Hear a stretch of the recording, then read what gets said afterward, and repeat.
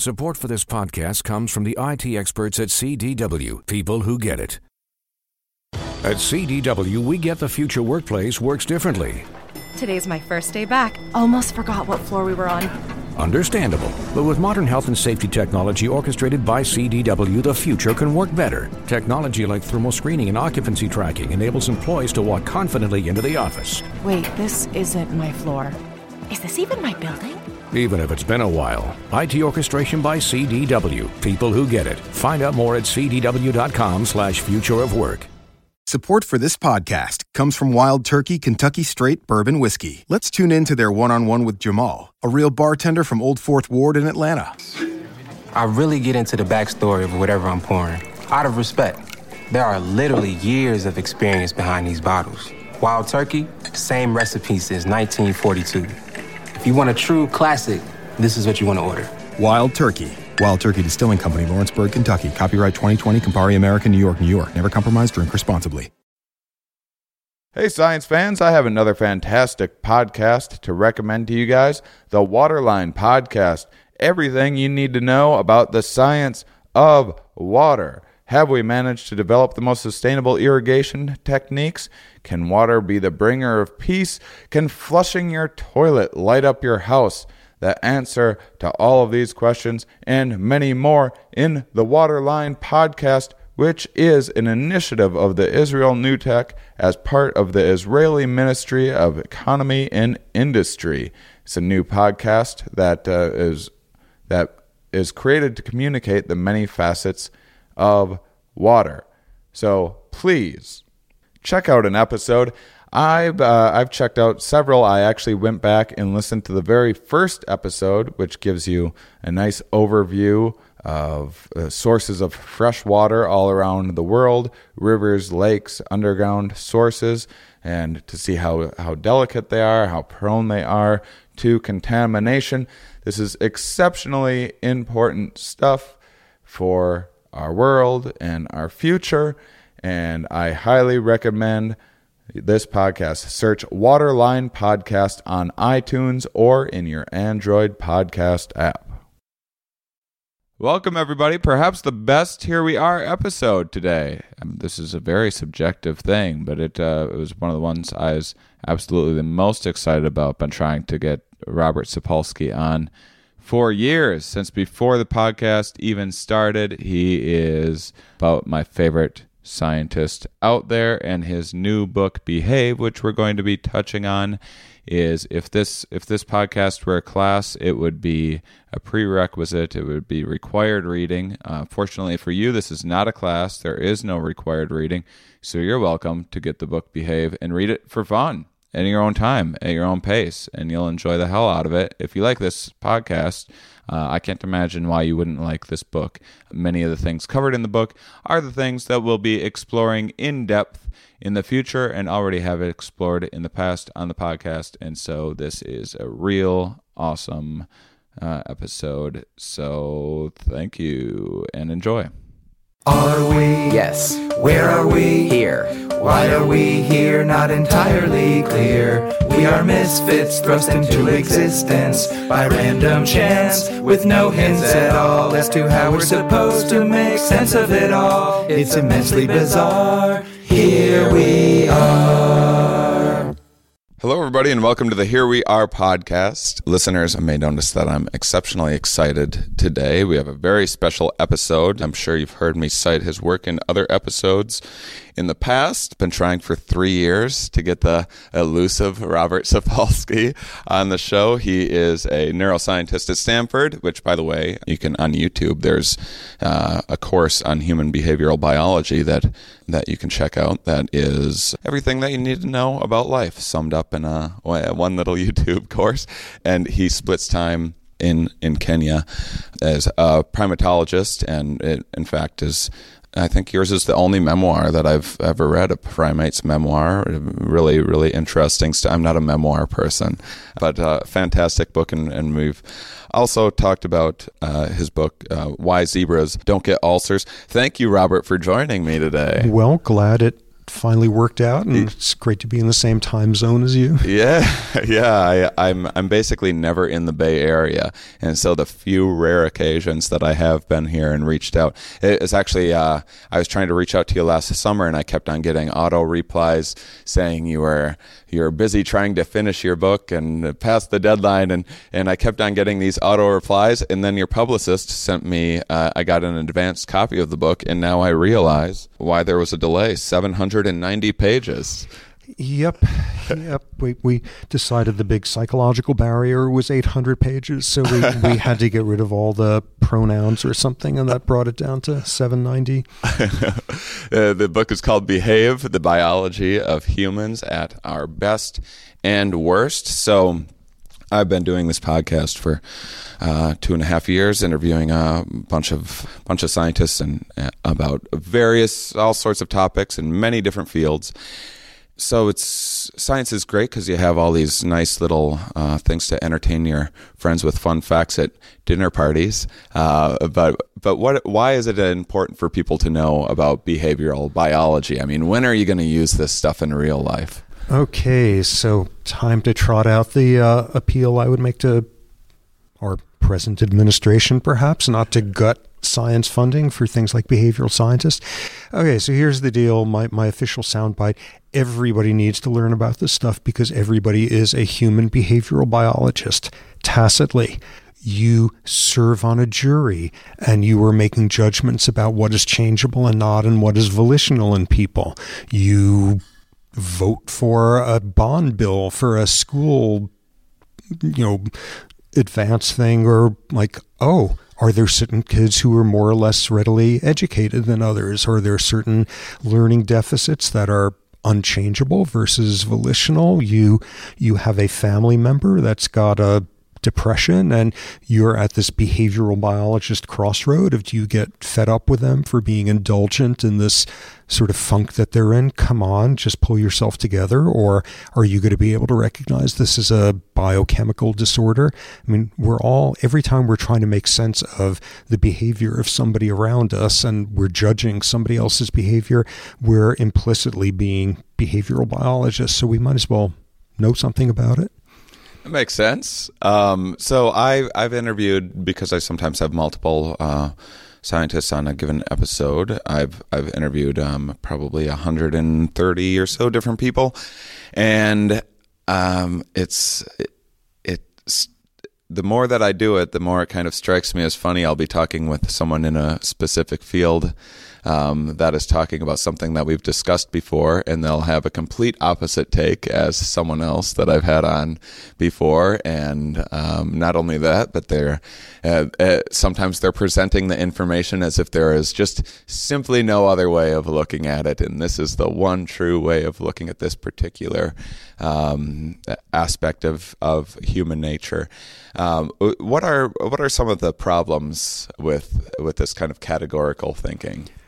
Great. Well, categorical thinking is very good if you're a scientist who's trying to get tenure, because you've got to spend your life not only within one field, but usually just researching one unbelievably narrow, obscure little sliver of the universe, and so that you can be, the person they're going to cite for the next 3 centuries whenever that subject comes up. I mean, scientists are trained to think in like narrow categories of necessity, and we all use categories like that to enhance our memory. We put labels on things.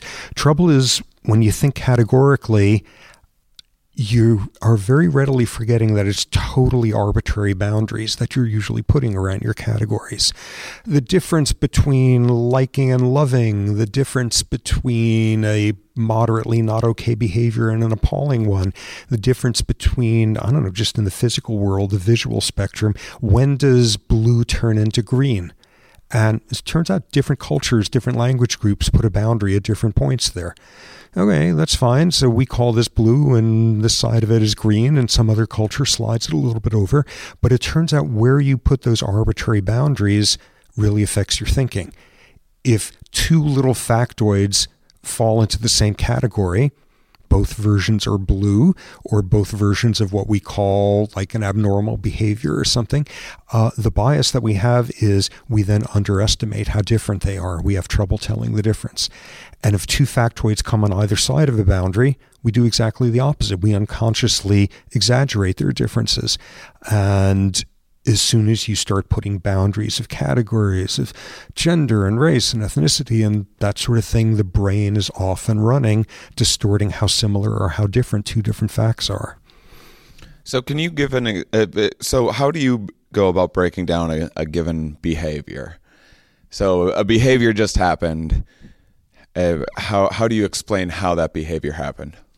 Okay, the pull that you get, the categorical approach, sort of the opposite direction of what I think is needed, is, you decide here is the neurochemical that explains everything in the world of behavior. Or if you come from another discipline, here is the hormone, or here's the gene, or here's the fetal environment, or here's the evolutionary mechanism that explains everything. And, it's obviously not that. You look at a behavior, somebody does something or other, they do something that's appalling, or they do something that's like wonderfully heroic, or like most of us behaving, they do something like somewhere in between.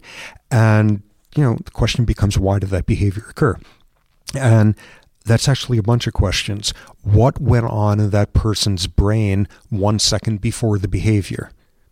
Okay, so that's neuroscience, and people know different parts of the brain do this or that, and what they have to do with not just like making you bend your fingers when you want to, but social behavior, normal or abnormal.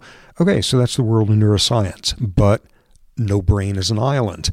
So you then have to ask, well, what was going on seconds to minutes before in the environment of that person? Okay, you see something threatening that tends to get us into an aroused state. You see something wonderful. Okay, visual stimuli, that's great. What's the punchline of that whole area is there's sensory stuff going on all the time that we haven't a clue of that's affecting behavior to like amazing extents. Okay, but then let's look like hours to days before. What were the hormones in your bloodstream?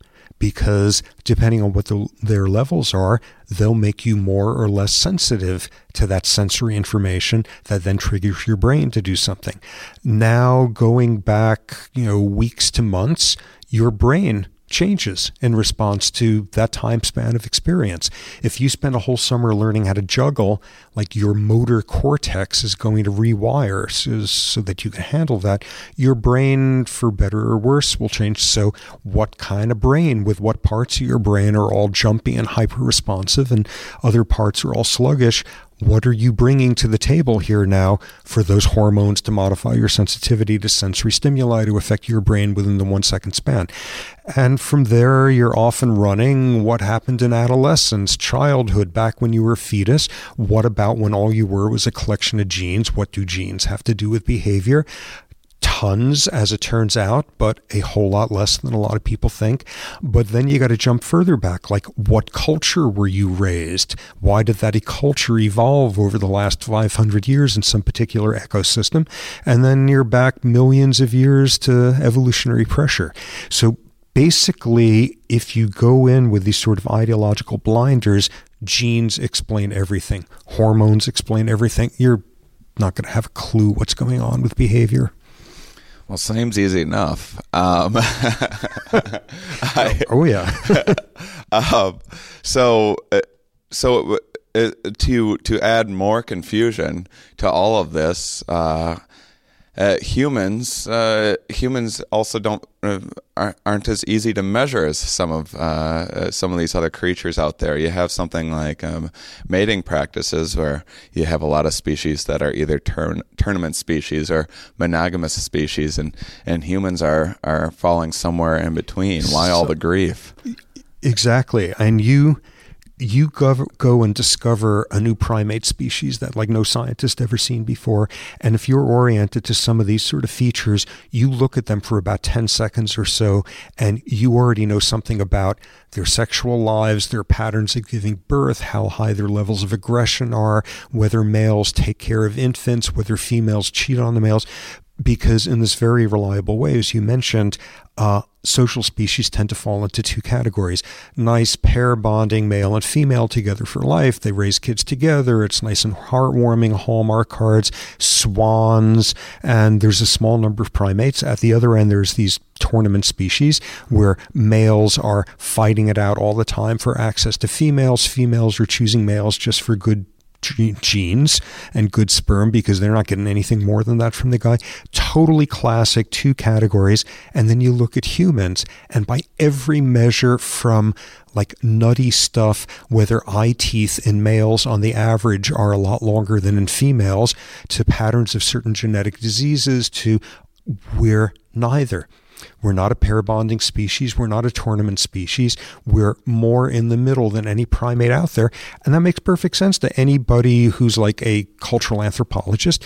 We got some cultures that have monogamy and are actually monogamous. We have some cultures that practice monogamy and are anything but. We got polygamous cultures. There's a couple of polyandrous cultures on Earth where one woman has multiple husbands. You got everything in between, and like none of this is surprising to anyone who's like ever read a romance novel, because like all of that's driven by the fact that we're somewhere in between, and some of us are more somewhere on the spectrum at one direction or the other, and none of this is surprising to divorce lawyers. And that defines what we're about as a species in lots of ways. We're confused and somewhere in between the normal categories. We're fighting over who we want to marry. Yes, which makes very little sense to a baboon. So it takes something like aggression. This seems easy. Aggression is such a negative sounding word, so all aggression is bad, so you just got to get rid of this aggression stuff, but it's a bit more complicated than that. Yeah, because like if aggression were like, I don't know, AIDS or Alzheimer's disease or childhood cancer, it would be absolutely simple, because the prescription just is get as many scientists working on this as possible and then get rid of it. Yay, Salk vaccine, that completely takes care. But that's not the case with aggression, because the trouble is we don't dislike aggression, we dislike the wrong kinds. And when it's the right kind, we give people medals. When it's the right kind, we vote them into office. We like disproportionately mate with them. Not something I've personally done, but what you find in those cases is when it's the right kind of aggression, we love it. We have billion-dollar football teams named after, lions and tigers and bears and Vikings and all sorts of marauding things. But of course, the problem winds up being not just that there's bad aggression and good aggression, but that we differ so much as to what counts as good aggression. And of course, one person's terrorist is somebody else's freedom fighter. Actually, I'm just going to, this is going to be maybe a bit of a tangent, because you mentioned fighting for medals. This is something that is so interesting to me, the idea of someone fighting over a symbol, over a flag, over something that this seems like a particularly human activity. Yeah. How is this happening? Why is it that humans are attaching so much to this little bit of ribbon? Or it's insanely interesting. I mean, as far as we can tell, we officially became a symbolic species, 50,000 years ago or so, when people started like painting on cave walls. Those were not horses. Those were pictures of horses. And like the goal there was, like, as we say, to capture like the likeness of an animal, that you symbolically take pigments and throw them on a cave wall, and you've just like gotten some approximation of a real thing without it being a real thing, and sort of thing that like 20th century art historians have had a field day with, the difference between the actual thing and symbols and how far we could separate them. What turns out is, insofar as we are this insanely symbolic species, we put a bunch of ink on a piece of paper, and that could be a story that moves us to tears, or we put different types of ink on papers and it's now a music score for an orchestra to play. Just all these ways of encoding experience like that. Okay, so we do symbols. Wow, they're insanely abstract, except they're not. Because as you said, people are willing to kill over symbols. People die over symbols. Gangs kill each other over colors of clothing. Or people kill each other if they're an Islamic fundamentalist and they're bursting into Charlie Hebdo office in Paris, kill somebody over a cartoon of somebody who lived, 1,400 years ago? Or, as you said, people are willing to kill and die over flags.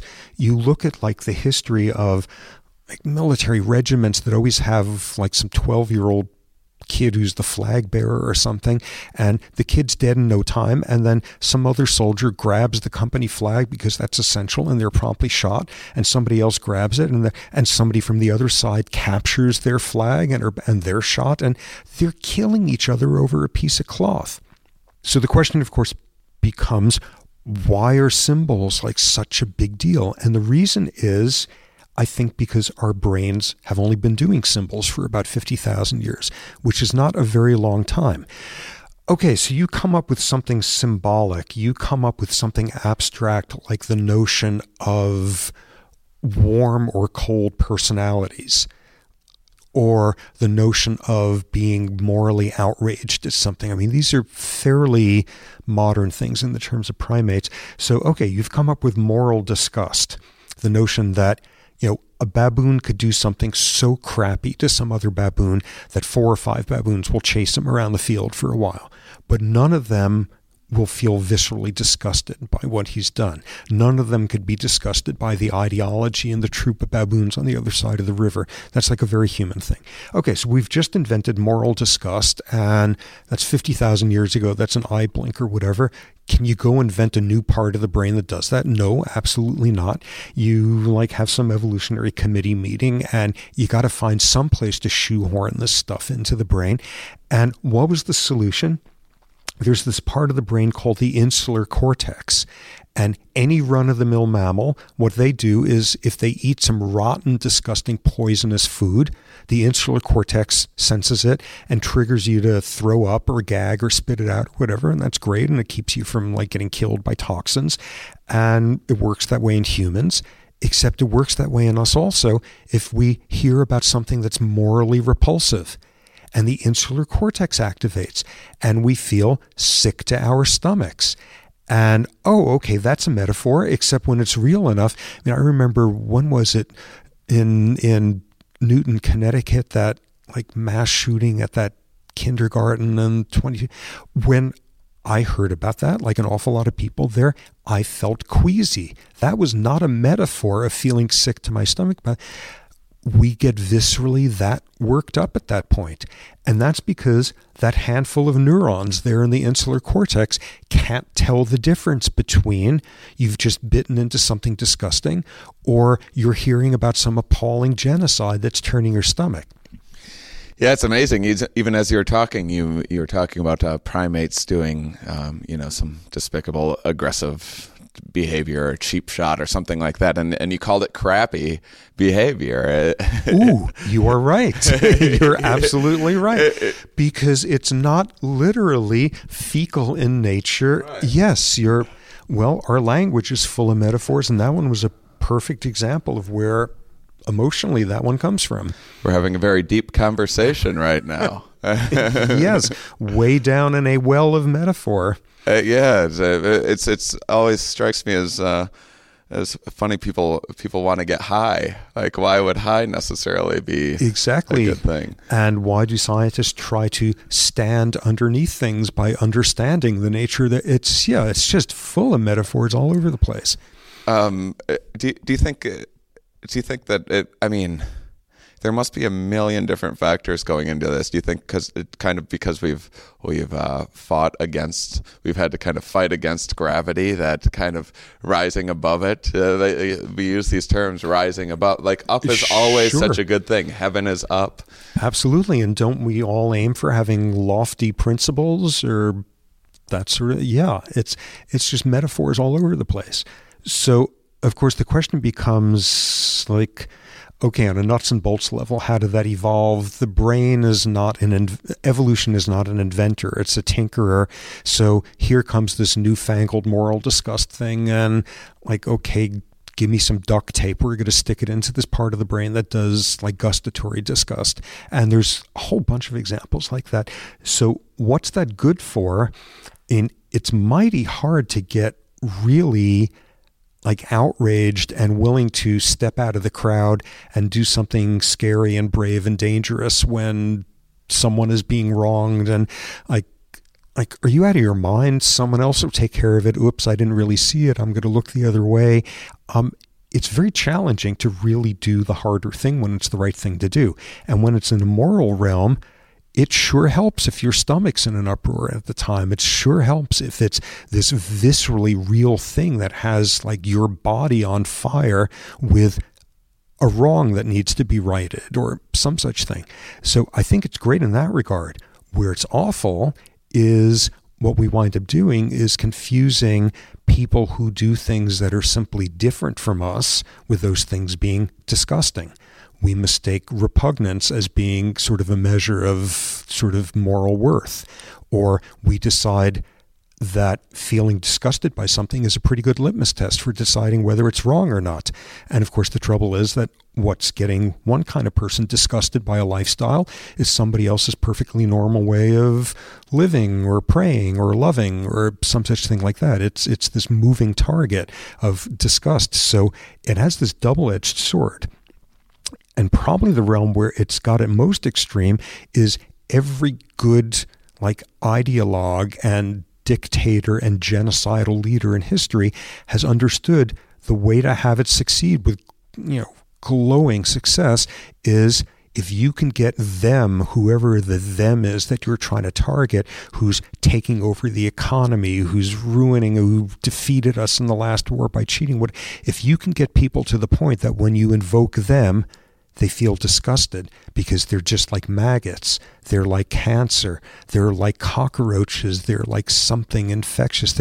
If you can get people to the point where you mention the thems and people's insular cortexes activate, you're halfway there to getting your mob with the cudgels ready to do in those folks. That's one of the more frustrating things about human nature to me is this idea of us and them. That's it's very kind of inescapable. You think that we like to pat ourselves on the back. We have this amazing language stuff, and we are able to build rockets and go to the moon and all these incredible things, and we still have this very, very primitive just us and them in and out group behavior. I mean, I'm talking about those people right now, not me. Who do that? Yes, you're way loftier than that in your approach to life.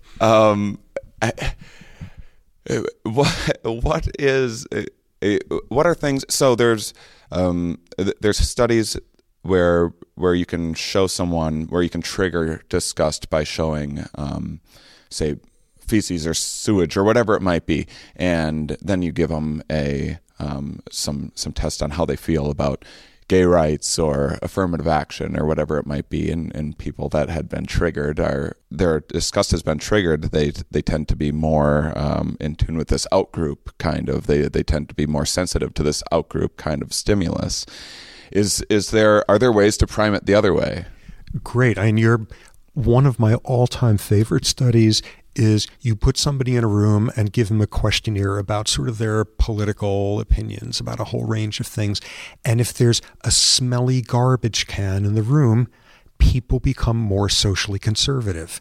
They're more judgmental. They're more condemning of things that are different from them. It doesn't do a thing to your views about sort of economic policy or like what our trade policy should be with like Outer Mongolia, but things where it's at a juncture of what do you think of these people who do something very different from you? Is it just different, or are you going to decide it's wrong because you're getting visceral stuff happening? And if there's smelly garbage, people become more hostile to outgroups and their like social practices. And it's like so crazy because those neurons are sitting there and they're getting confused between smelly garbage, yuck, and those people eat different stuff than we do. They eat animals we consider to be adorable or sacred or disgusting. And whoa, because like my neurons can't tell the difference between the smelly garbage and that, I'm more likely to say, I can't quite tell you why, but it's just damn wrong that those people live that way. It's just wrong that they do that. So a bit of sanitation and maybe we'll all get along a little bit better.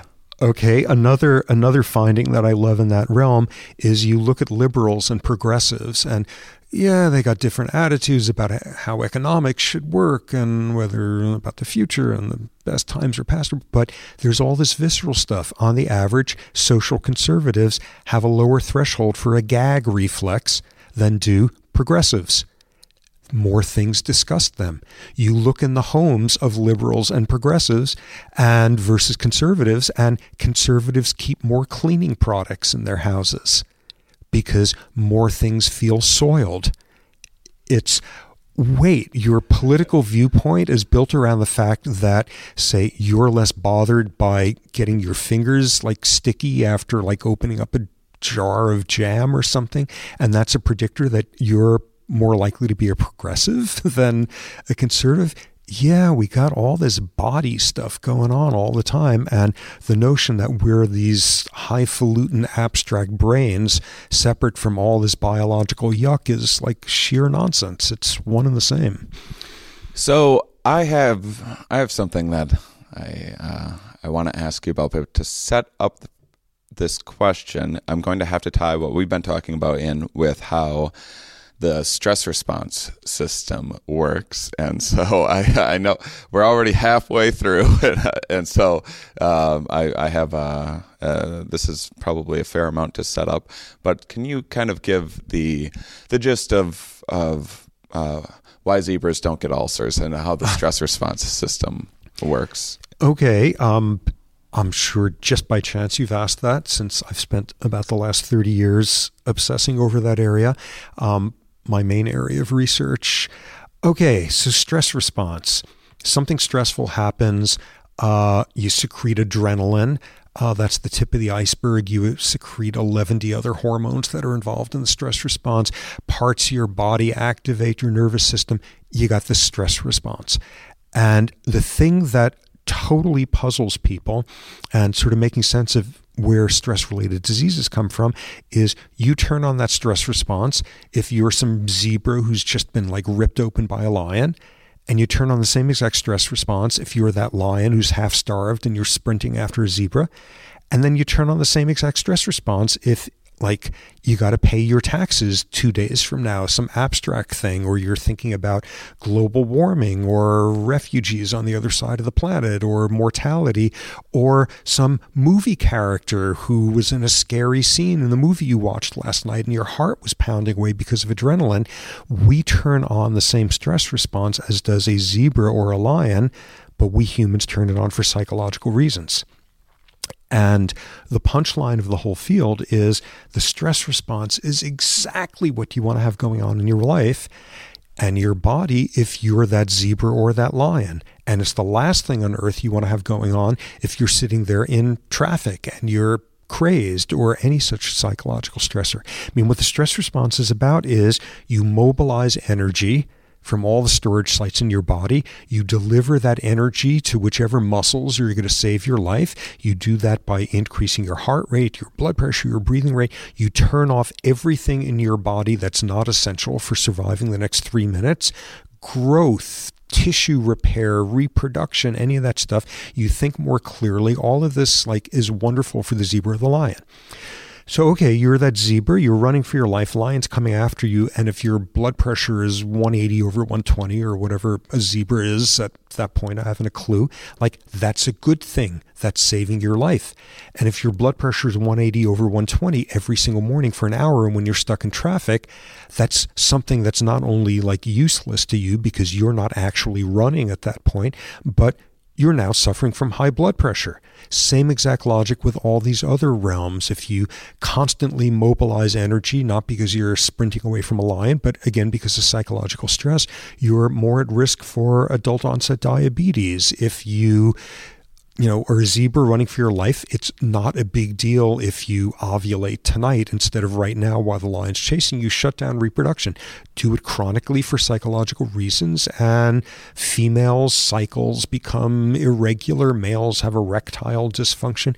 It's just built around the fact that for like 99% of beasts on this planet, stress is about 3 minutes of screaming terror in the savannah, after which it's either over with, you're over with, and we turn it on for 30-year mortgages instead.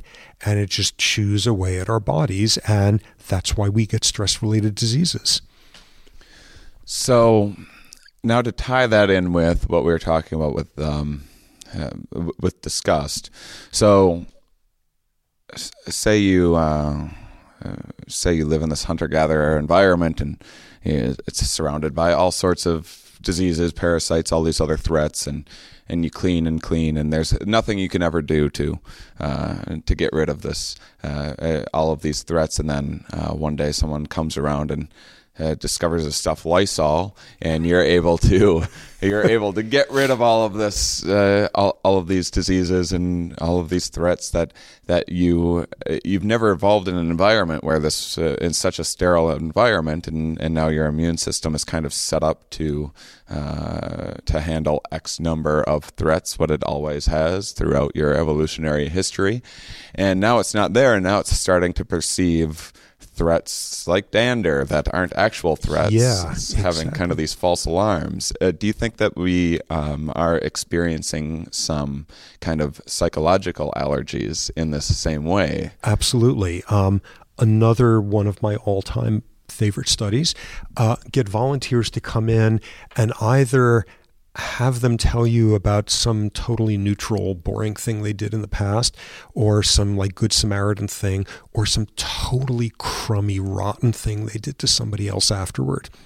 And, they tell you about it, and then afterward you say, geez, thanks for volunteering for this study. We can't pay you, but we can either give you, look, here's a pencil that says the Department of Psychology on it. You can have a pencil set, or you can have this package of hand wipes here. And if people were just sitting there telling you about something rotten and horrible they did to somebody else, they disproportionately choose the hand wipes. They feel soiled. You give them a choice to go wash their hands at that point, people are more likely to do that. This makes perfect sense to Lady Macbeth. Out, damp spot. You've got to wash your hands clean of the act that you did. Cleanliness is next to godliness. We're confusing the physical with the metaphorical there once again. Does it ever go the other way, where you come walking out of a church or a Whole Foods or whatever your sacred institution is, and you're patting yourself on the back for your moral high ground, and then you see someone trip and fall over, and you're like, well, I just did my good deed for the day? Yeah, absolutely. Okay, the same exact group that did that study then did a follow-up. Now have somebody, a volunteer, come in and tell you about something rotten, horrible they did, and exactly where they would now be craving to wash their hands afterward. And you don't give them hand wipes, and there's no chance to wash or whatever, so they're sitting there feeling all psychologically soiled. And what's then set up is somebody working for the project is walking across the room and just so happens to trip at that point and drop, the books they were holding. And how likely is the person to get up to help pick them up? And if they just sat there and told you about something rotten they had done and are sitting there stewing in that, they're more likely than an average subject to get up and help at that point. If, however, after they've just told you about the rotten thing they've done, they've had a chance to go wash up or something, and they're no more likely to. They've washed away their sins. They've got no particular implicit need to go do something to make up for that soiled, stomach, cringy sense they have about how they were at that point in the past. It's so amazing. Just the number of since I started learning about this stuff, I mean, you just see it in everyday life, and it's just mind blowing. And as your mind blows disgusting neurons all across the room here, yes. I started with the at the beginning of the program asking what how you're going to use this stuff in real life, and this is again this podcast can be a little all over the place, but this is something that I have told so many people about that's helped so much in my own relationships is the idea of you get done you're in this relationship with this person that you love, and you have a fight. We all have fights, and then afterwards you start fighting about other things that weren't what the initial fight was about. This is something every relationship counselor in the world should know about this stuff, and it should be this should be 101, the first thing you know once you sit down. This is so cool and accounts for more like relationship misery out there, sort of heterosexual relationship misery, having to do with something about a sex difference on the average, not always the case, but a sex difference in one aspect of how the nervous system works. Okay, so you get into a horrible fight and argument with your beloved of the opposite sex, and you both have turned on what's called the sympathetic nervous system, which is adrenaline, and you're all aroused and your face is flushed and all that's going on at that point. So you're in the middle of this fight and you've both turned on your sympathetic nervous system, which is the fear, fight, flight. It's the fight part. It's adrenaline. Your heart's racing. You're flushed. You're all agitated. And hooray, whoever it is who needs to say, I'm sorry, finally says it. And the other person seethes at them for a couple of seconds and hooray, it's all over with. And in so many relationships, something that is reliably the case, there's a sex difference at that point, which is the guy is all over it and now wants to go get some sesame peanut noodles someplace or other, and the woman suddenly brings up some other point of conflict from 11 and a half years before. And as long as we're at it, I have never fully expressed myself about, and often running with that one. Oh my God, what's that about? It's got to do with the sex difference physiologically. When the argument is over with, when a point of sympathetic arousal is over with, there's the sex difference. The sympathetic nervous system shuts off faster in males than females. It goes back to baseline faster. Okay, this kind of sounds familiar. For example, that's what occurs after orgasms. And thus that cliched sex difference of she wants to talk for a while afterward about, and he's asleep and snoring within 2 seconds because his sympathetic nervous system has just gone into a coma. Same thing in this case. Okay, so we've got one of those circumstances here where now it's 2 minutes later, the male sympathetic nervous system is back at baseline and has forgotten the whole thing, and the female sympathetic nervous system is still churning away in this agitated state. And what does your brain do at this point? An awful lot of what your brain is deciding it's feeling is by canvassing what's going on in your body. This is an idea that's been around for about a century, and it's the reason why, if you give somebody muscle relaxants, it relaxes their muscles, and that's great if they're a gymnast who's got a spasm. If you got somebody with an anxiety disorder, you give them muscle relaxants. And because their muscles are forcibly more relaxed at that point, the person sits there and says, my life is just as crummy and miserable as it was an hour ago, but whoa, I'm so relaxed right now. I'm almost drooling out of my chair here. It must not be so bad. Part of what your body is doing is deciding how emotionally aroused it feels by checking things like if your stomach is clenched, how fast is your heart beating, are you flushed, whatever. So you've got the male who's back at baseline, and as far as his brain is concerned, his body is hibernating. And you've got the female who has that sympathetic arousal longer. Whoa, I'm still flushed. Whoa, my heart's still beating kind of fast. Whoa, I'm still feeling agitated. I know it's because of that jerky thing he did back in the Reagan administration to me, and we need to talk about that all over again right now. It's this sex difference. Again, you're required by law to say tremendous individual differences. On the average, this is not always the case, but on the average, female sympathetic nervous systems shut off after arousal slower than males do. And if you're left there with this aroused vacuum of explanation, our minds fill them in. it is amazing what our mind is able to fill in and justify, and just how much of our everyday kind of explanations for why we behave about a certain thing, and why we feel this way about these sets of policies are just simply these grounded in these kind of physical realities. How well you're doing, how closely are our physical and psychological pain tied together? Indistinguishable. Insular cortex, we heard before, can't tell the difference between disgusting food and disgusting acts. Another part of your brain called the anterior cingulate, for your basic mammal, it tells you if there's painful, scary things happening to your body. By the time you get to fancy, socially complex species like us, it also tells you when you're thinking about or observing someone in pain, where you are feeling their pain. The same neurons activate. And that's why if it's, a loved one who's desperately ill, you're frantic with the agony of it, because those neurons can't tell the difference between literal pain and the metaphorical pain of recognizing someone else is in an aversive state and where you are responsive to their... You're feeling, these neurons can't tell the difference. It's scaldingly painful to those neurons because it's not a metaphor for them. And someone else's pain could be the most painful thing in the universe for us.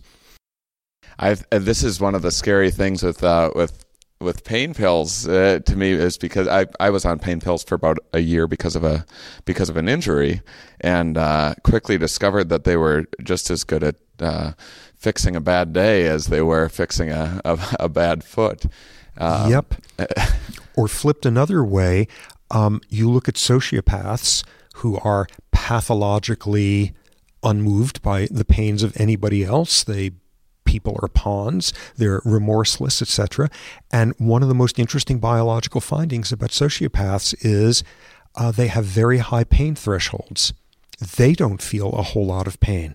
Their autonomic nervous systems are not particularly responsive to pain.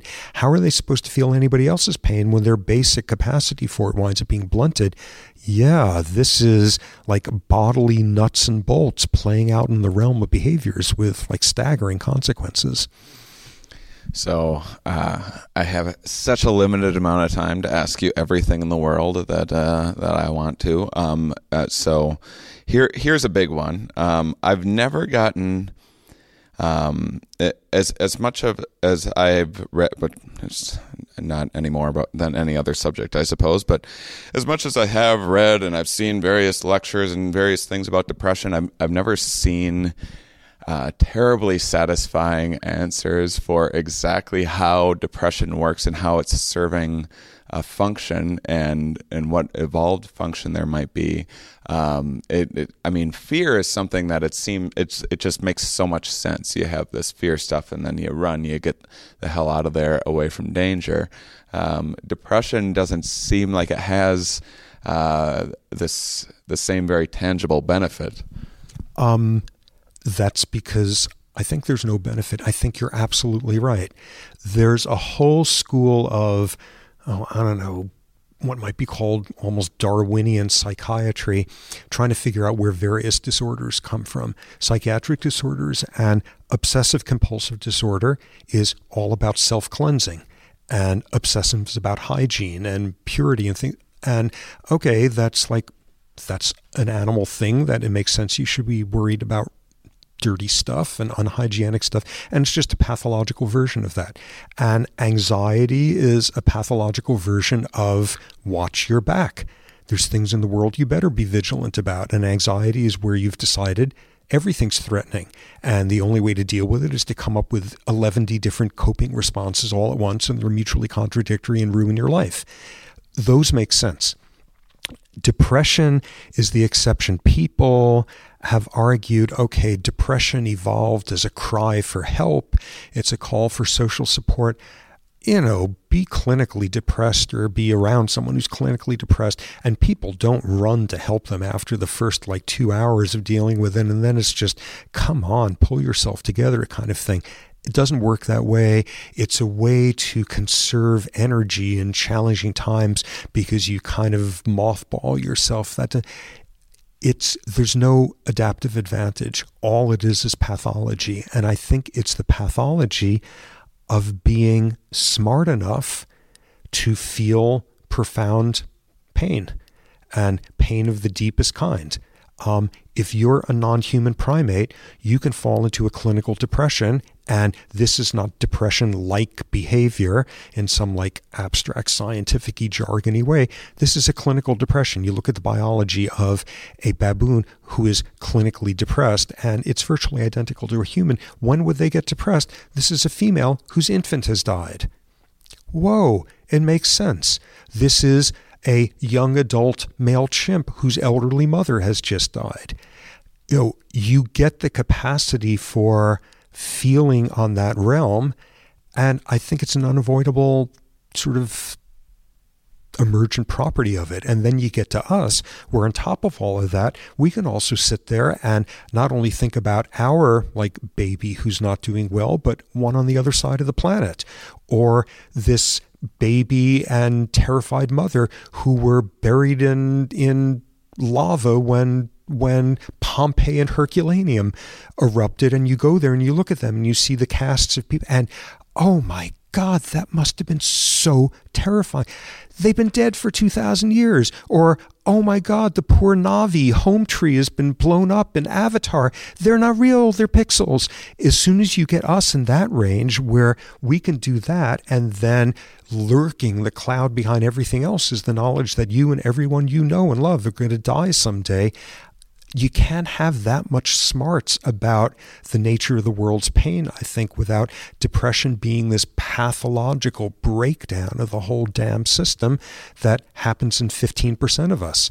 And I think at the end of the day, the miracle is that it's only 15% and not 100% of us, that 85% of us have the coping means to keep all that reality at bay most of the time.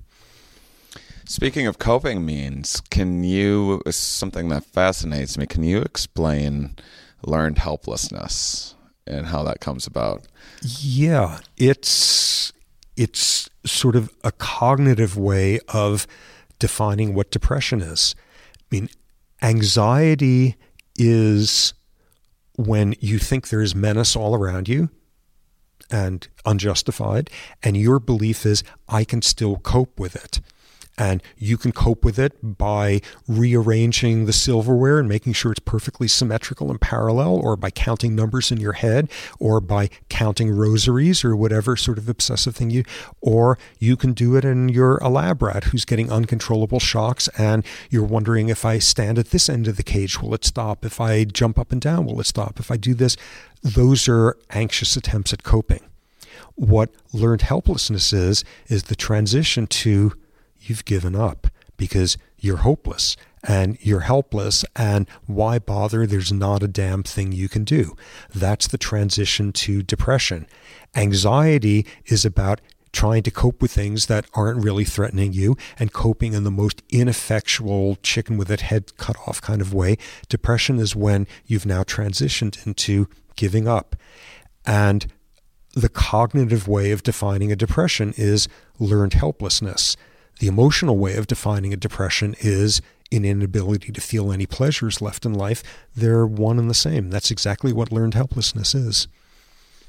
So a rat in this environment that's learned that life is full of unpredictable, uncontrollable shocks, and there's nothing that it can do about it, and it learns this helplessness stuff. But then you can put it in an environment where there is solutions to it, and it will have a hard time. You could take a rat that hasn't experienced any of this, that can pick right up on, I hit this lever and the shock stops, or something like that.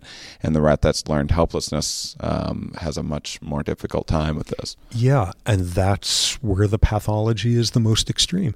I mean, it's a good thing to recognize the difference between stuff you can control and can't control. If you're going to beat yourself over trying to, I should have been able to prevent X when you had no, I mean, that's the Alcoholics Anonymous prayer. Give me the wisdom to tell the difference between that, the Serenity prayer. What the true pathology of learned helplessness is about is exactly what you say. Okay, when I'm in this room and this shock happens uncontrollably, there's nothing I can do, and I'm just going to curl up into a fetal ball and be a wreck at that point. But thank God, now I'm in a different setting where there is control, there is efficacy, there are levers I can press to control things. The pathology of depression and learned helplessness is you just overextend what you learned in that one awful setting, and you decide this is the whole world.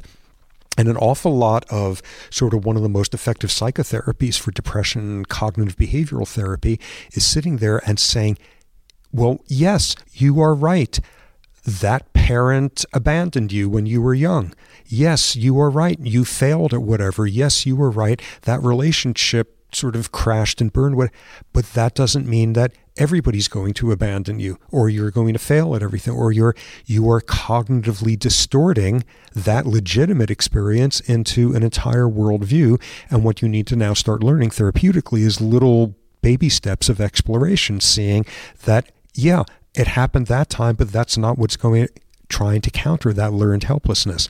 And the countering process being what's been termed learned optimism. Yeah, I think a lot of people could use a lot more of that. That's one of the more. There's been points in my life when I wish I would have learned optimism a lot earlier, because it is amazing how quickly you can kind of become blind to opportunities in the world that actually do exist when you have convinced yourself that they're not out there. What is how does learned optimism? I mean, I guess you just kind of explained it. I'd just never really heard of this before. It in fact was coined by the psychologist Martin Seligman, who's one of the giants in the field. He's the person who discovered and termed learned helplessness. And as his career went by, what he got more and more interested in were the individual humans, individual monkeys, individual sea slugs or whatever, who cope better than average and are resilient and do these nutty, crazy things like growing from adversity instead of coming apart at the seams. And what are they doing that's so adaptive, and what are the features of their coping responses, and how can that be generalized to the rest of us? And what they tend to be very good at is when things go bad, they externalize the explanation. This really is not a measure that I am a total failure of a dork and this is destined to be the outcome every single. Here's the external reason why things went bad this time. I didn't get enough sleep the night before the test. They have it in for people like me. Here's why they had already decided they were going to give this position to whoever. So I really, and when things go well, they internalize and decide they're captains of the ship, and thank God I was at the helm for that, and look at this terrific outcome. Often that's totally irrational, and often it was their own damn fault that the outcome was bad, or they had nothing to do with the good outcome. But what that resilience is often about is that you are really, really good at not turning adversity into a chronic trait in how you think of yourself. I mean, every one of us was this pathetic dork when we were in middle school, and most of us have been able to not decide that's what you're like for the rest of your life. Most of us managed to bypass that one. The people who are spectacular at it are really, really good at turning adversity into here's why it was a singular case rather than what I'm like. Well, I've never really thought of conspiracy theorists as exceptionally resilient people before. They are, except that they're simultaneously usually keeping 17 different conspiracies in their head at once that are mutually contradictory. I love this in terms of that. There was one study asking, okay, are conspiracy theorists about UFOs and Area 52 or whatever, are they 51. Also more likely to think that 9/11 was an inside job or whatever, or is it specific to? And the literature of people looking at that show that, yeah, it's a generalized state of mind. It's not that you're particularly assumed to think that JFK was actually done in by, I don't know, Eleanor Roosevelt or something. But in the process of those studies, you discover amazing things. Like if you give a person a long questionnaire of, do you think this is actually true? Do you think that going through all the usual conspiracy things, as long as you space the questions properly, people who at a higher than expected rate believe that, say, Princess Di was murdered by the British Secret Service also believe that Princess Di is living under an assumed name in Wisconsin right now. Like, mutually contradictory stuff. And as long as you don't like make them confront it too much at the same time, it's just keeping all sorts of nonsense in their heads at the same time. It's the effort to keep that stuff apart that may make life a little bit stressful. So I want to talk about altruism a bit, because I have each one of my guests plug a nonprofit of their choice, which, by the way, I'd like to hear yours, but I also want to hear about how this altruism stuff is on the surface seemingly impossible. We all know about these selfish genes, and how in the world can all these selfish genes end up doing altruistic things and helping others? Huge problem in evolutionary biology, because it's clear whether you are like a social amoeba that live in these big clonal colonies, or if you're human, things go better if you scratch my back and I scratch yours, if you have reciprocity and it's synergistically helpful and all of that. And that's absolutely clear. And at the same time, it's absolutely clear whoever is the first social amoeba who says, reciprocal altruism is a great thing, so tell you what, I'm going to do something self-sacrificial right now, and all the rest of the amoeba are going to sit there and say, like, what a schmuck, and like there's no mechanism for how you jumpstart it. And that's been a big issue in evolutionary biology, trying to find models for how you jumpstart cooperation. And there's a bunch of models which almost certainly wind up being relevant to the real world. One of them is you get some isolated population, some land bridge disappears or something, and here's this little population for the next 5,000 years. What do? They get inbred. And related organisms tend to be a whole lot more cooperative than unrelated ones. So they've established cooperation, not based on, the golden rule, but based on like an extension of selfish gene thinking. Then the land bridge comes back, whatever it is, the mountain pass opens up, and they join the general population. And these guys are wonderful cooperators, and the general population is a bunch of backstabbing cheaters. And what you see is cooperators at that point as a sort of unit, a group within that. They're going to outcompete everyone else. And thus, cooperation has to spread outward, almost like crystallization. That's one of the models for how that happens. So first, what's your nonprofit? And then if I can just keep you for a couple more minutes, because now I want you to tell the story about the troop that started cooperating, if that's okay. So the nonprofit first. Save the Children. Fantastic. And listeners can always, of course, go to the HereWeArePodcast.com website, and there will be a link. You can learn more. So and that's tremendously cool that you do that, by the way. Oh, thanks. It's just something to encourage people to pay it forward. So this is such a fascinating story, this troop that you had been watching for years and years. Something very drastic happened sometime, which changed this environment for them and their culture tremendously. 33 summers of going off to study baboons in East Africa, and this was far and away the most interesting thing. Baboons are miserable, lousy creatures. They've got like incredibly high rates of aggression. Baboons live in these big social groups out in the grasslands, great ecosystem. So you only have to forage about 3 hours a day for your food, which means you've got 9 hours a day as a smart primate to devote your time to making everybody else miserable. All they do is social stress for each other. And baboons are not miserable because lions are hassling them. They're being miserable because some other jerk of a baboon is deciding to do that to them. So in other words, I've studied them all these years because they're great models for human psychological stress. So they're rotten and aggressive and competitive unless it's a close relative, in which case they're cooperative and altruistic. Okay, so that's the usual baboon picture. This was my main troop, and this was during the mid-'80s. And the neighboring troops are scattered a couple of miles apart from each other, maybe 5 miles or so. The neighboring troop happened to have the incredible good fortune of having a tourist lodge in their territory.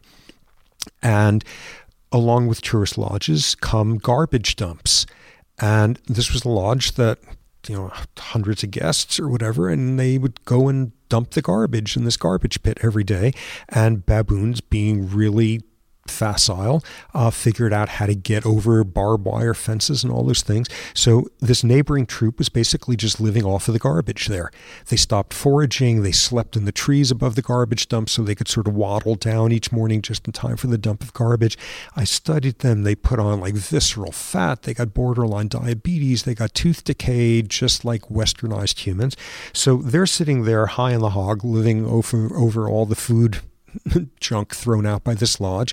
And like, who knows how this works, but males in my troop get metaphorical word of the garbage dump up there. And what emerged was every morning about half a dozen males would, run a mile or two to go to that garbage dump. So you're a male baboon trying to horn your way into this troop that's on top of their like gold mine of a garbage dump. You're not getting anywhere near it unless you're a big, aggressive, just hyper aggressive male there. The other thing is, in the morning when the garbage was being dumped, that's when baboons do most of their grooming and socializing. You're willing to give that up. Going and punching it out with a neighboring troop for like leftover drumsticks is more appealing to you than doing social grooming. So the males who go for the garbage from my troop are the most aggressive, least socially affiliated ones. Good. So that's established for a couple of years. And what happens is there's a tuberculosis outbreak in that next troop because, as it turned out, there was tubercular meat at the lodge and a whole bit of corruption. That was a whole story in and of itself. And there was leftover tubercular stuff in there, which a human gets tuberculosis and they last long enough to write 500-page unreadable novels about it.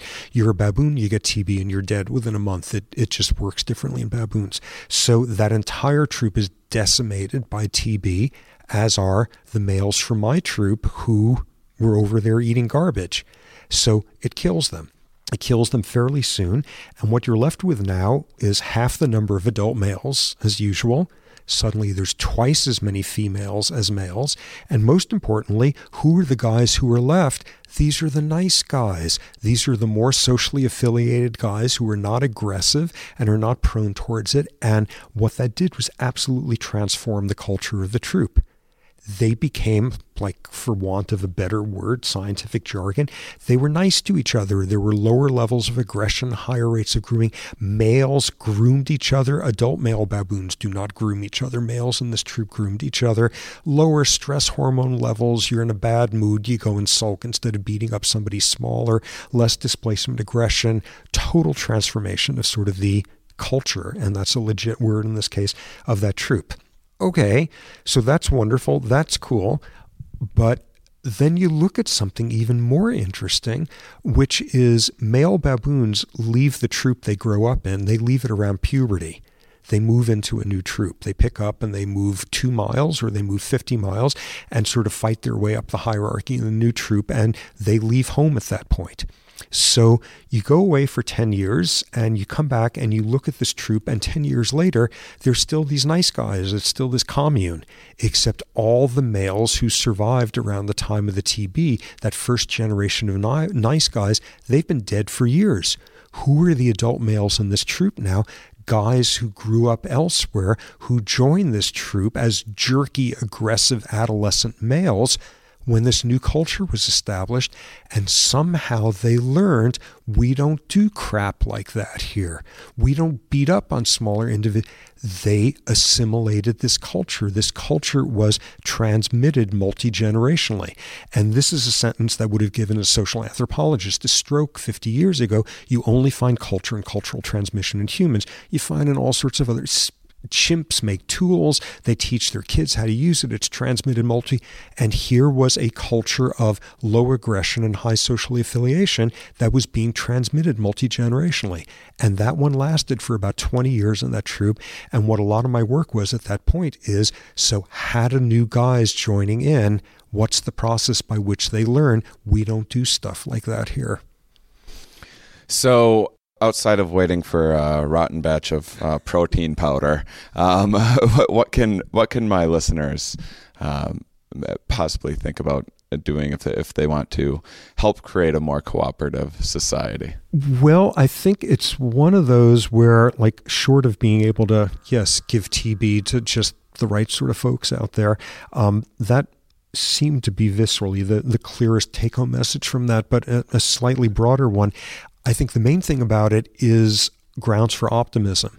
Like, baboons are literally the textbook example of primates evolving to be highly, highly aggressive with male-male domination, male hierarchies, and male domination over females. You look in primatology textbooks, and they are the textbook example.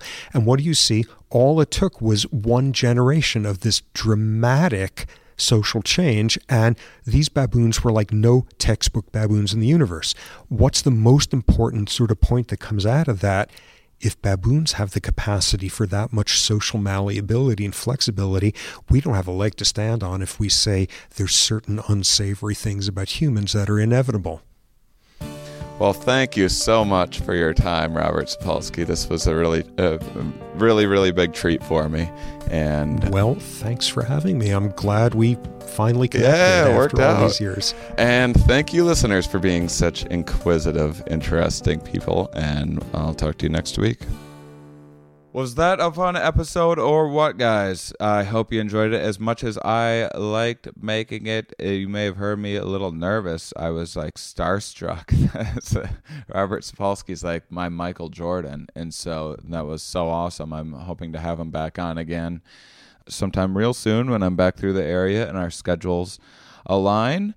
And thank you, everybody, for helping me make my many endeavors possible by pledging on Patreon.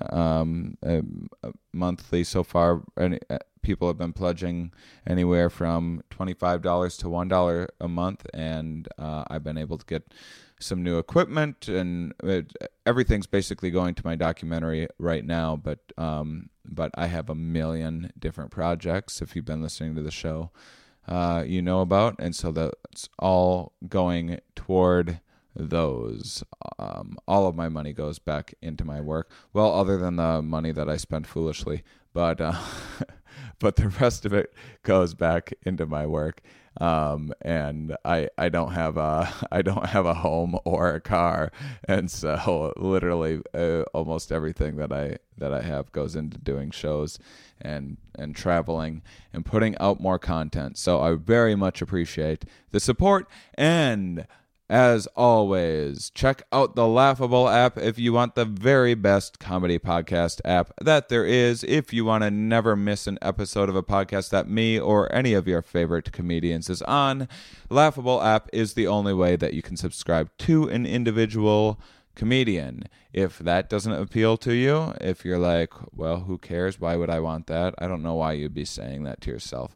But some of the other things is that you, as a Here We Are podcast listener, it will help me understand where my listeners are with much more specificity than other apps out there, and I can figure out where I can go to, where my shows will be the most successful, and so where I can take a chance on, say, doing a live Here We Are podcast, where I can take a chance on trying out new stand-up shows that I'm working out, that sort of thing. So it just helps me out tremendously for you guys to be, even if you download the Laughable app and never use it, it would help me out, but I think it will help you out tremendously if you why am I saying tremendously a tremendous amount of time all of a sudden, but if you download it, I think that you're going to see the many benefits right away. So just give it a shot.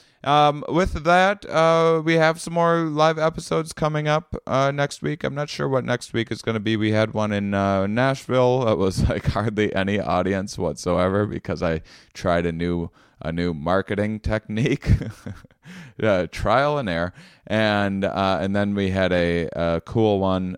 Still seeing if the sound came out okay, but we did one live from the Psychedelic Science Conference 2017, and so that's a fun one. As long as we get the audio worked out, and a few more coming. So stay tuned for future fun and learning and laughs. Thank you all for listening. Those of you that listen all the way to the end, you know who you are. You tell me. You come to my shows afterwards and you let me know that you're my favorites. And then we hug and I say thank you for being my favorite because I need more. I haven't said all of this to all of you, but this is what I've meant to say. I've said it with my eyes.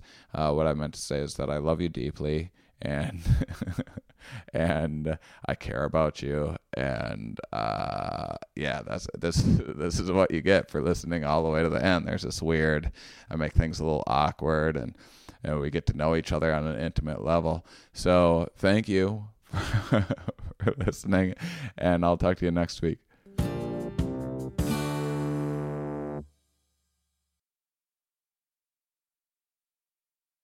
Let's say Seinfeld was on an island and he was blowing Boris Karloff.